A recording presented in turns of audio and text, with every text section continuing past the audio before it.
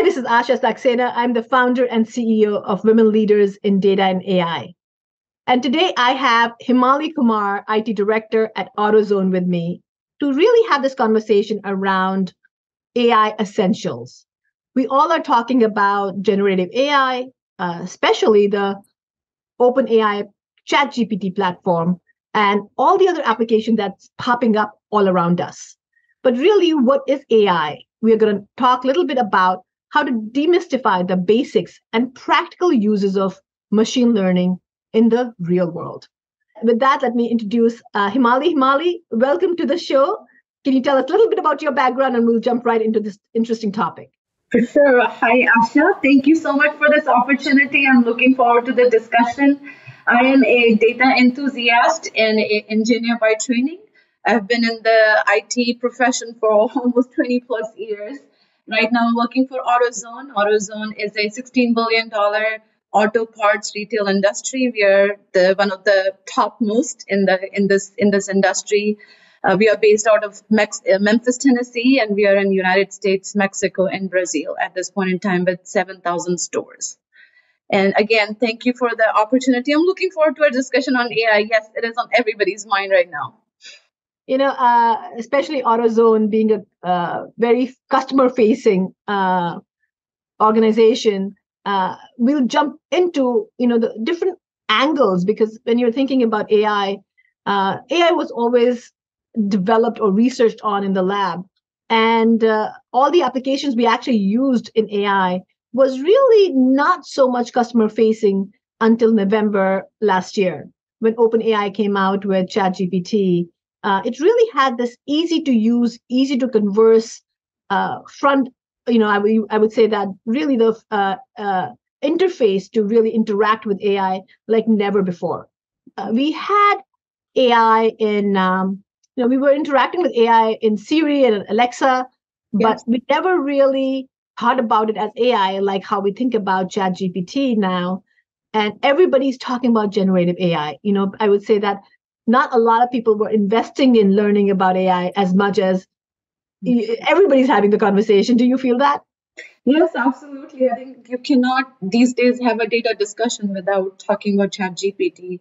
Not just data, it's in pretty much every boardroom being discussed, every executive committee being discussed.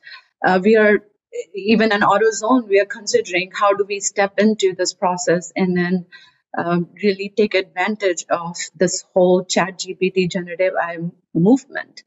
So it is game changing. It has put ChatGPT in words of pretty much the entire global population. It's almost become synonymous to, I would say, food and coffee at this point in time.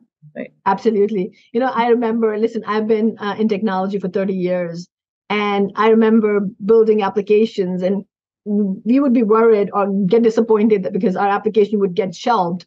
And so the big initiative was, let's make sure that the customers are using it, people are adopting it. How do we educate our customer? How do we build this data culture?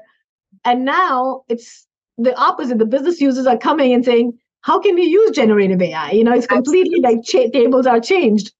The tables have turned for the first time, where business is bringing solutions which initially or back in the days was thought about too innovative or too revolutionary. Right. Right. And I have to say that a lot of times people don't even know, but they just put AI in a box. And so everybody is now thinking about ChatGPT to be the AI. But really, if you think about artificial intelligence really encompasses multiple pieces, right? So the foundation is the data. You need good quality data. So the data is important. So when you're building AI application, the data engineering or data accessibility or data quality is important. But on top of that, you're feeding that data to the model, and that model needs training. So you now need an infrastructure that where you have the training data set, you have the model sitting, and you have the deployment of that model.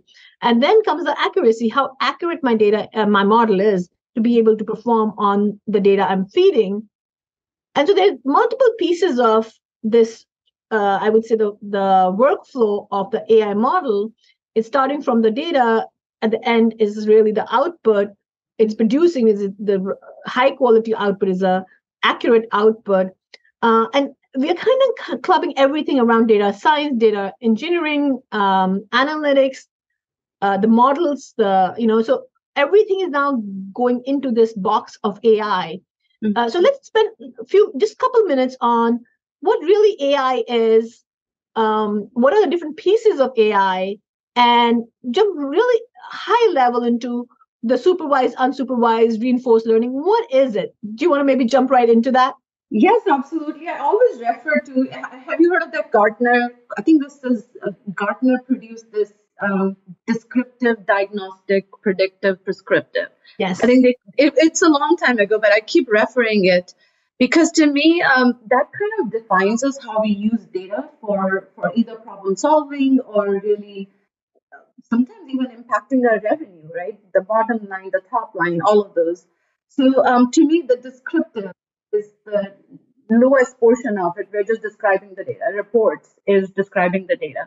Then you move into diagnostic, where you're looking at and kind of looking at the root cause analysis. What happened here? Why did I have fluctuation or suddenly increase in sales or suddenly decrease in hours? So we're looking at that diagnostic piece of it. So until now, we are still in the, I would say, still in the business intelligence, right? The reporting and then the diagnostic piece, we're still into the reporting realm.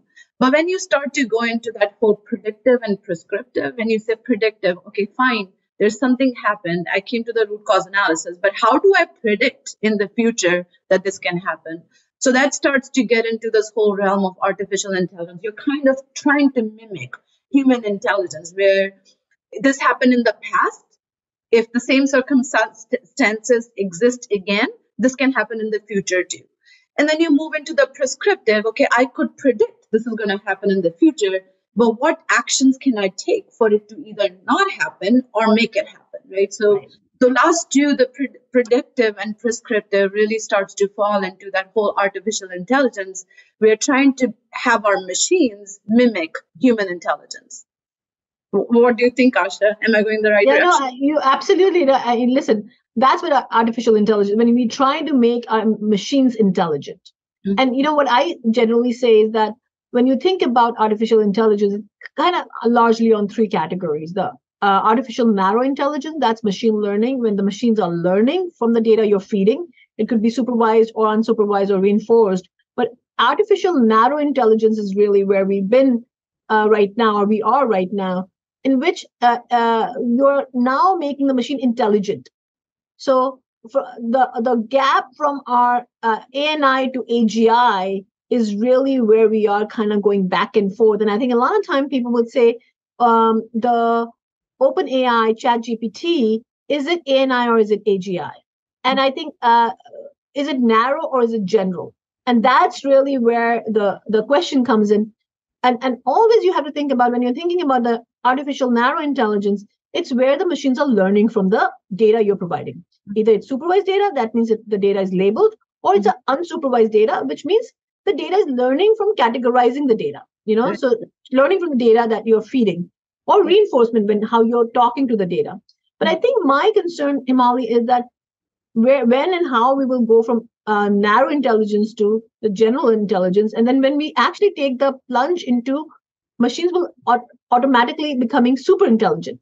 I think that is the journey. We are not there right now. And I think that's why it's important for people and the consumers to understand that we are still in the machine learning phase. A lot of the organizations are just getting into the phase where they can learn, feed the data to the machine, so machine can actually learn from the data we feed and produce and give us and solve the problems for us, so that we are not doing the mundane jobs.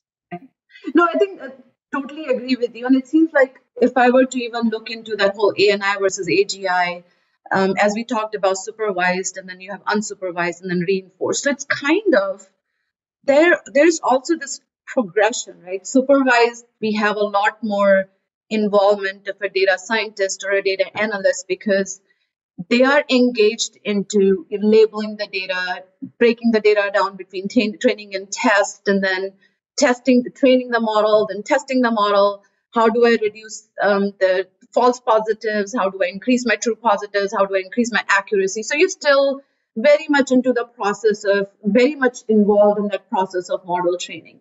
But then you go to unsupervised. Now you're letting machine decide what's my cluster of data. We use that in it's just a great example is estimated delivery time window. I used to work for FedEx, right? And then if I were to figure out when can Asha expect her package because she shipped it first priority or overnight priority.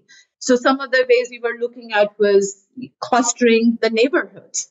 This is the neighborhood, and this is where they have expected. This is how long it has taken to get to the estimate to the delivery.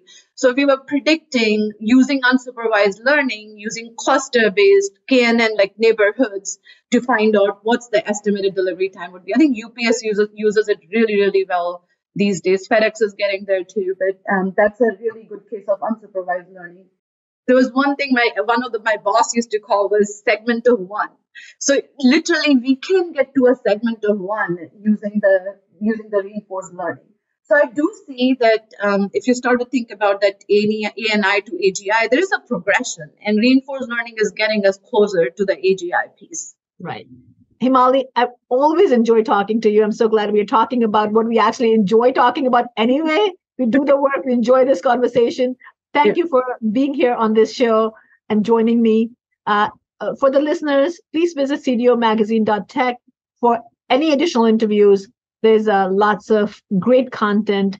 And with that, we'll see you next time, hopefully. Thank you. Always a pleasure, Asha. Thank you.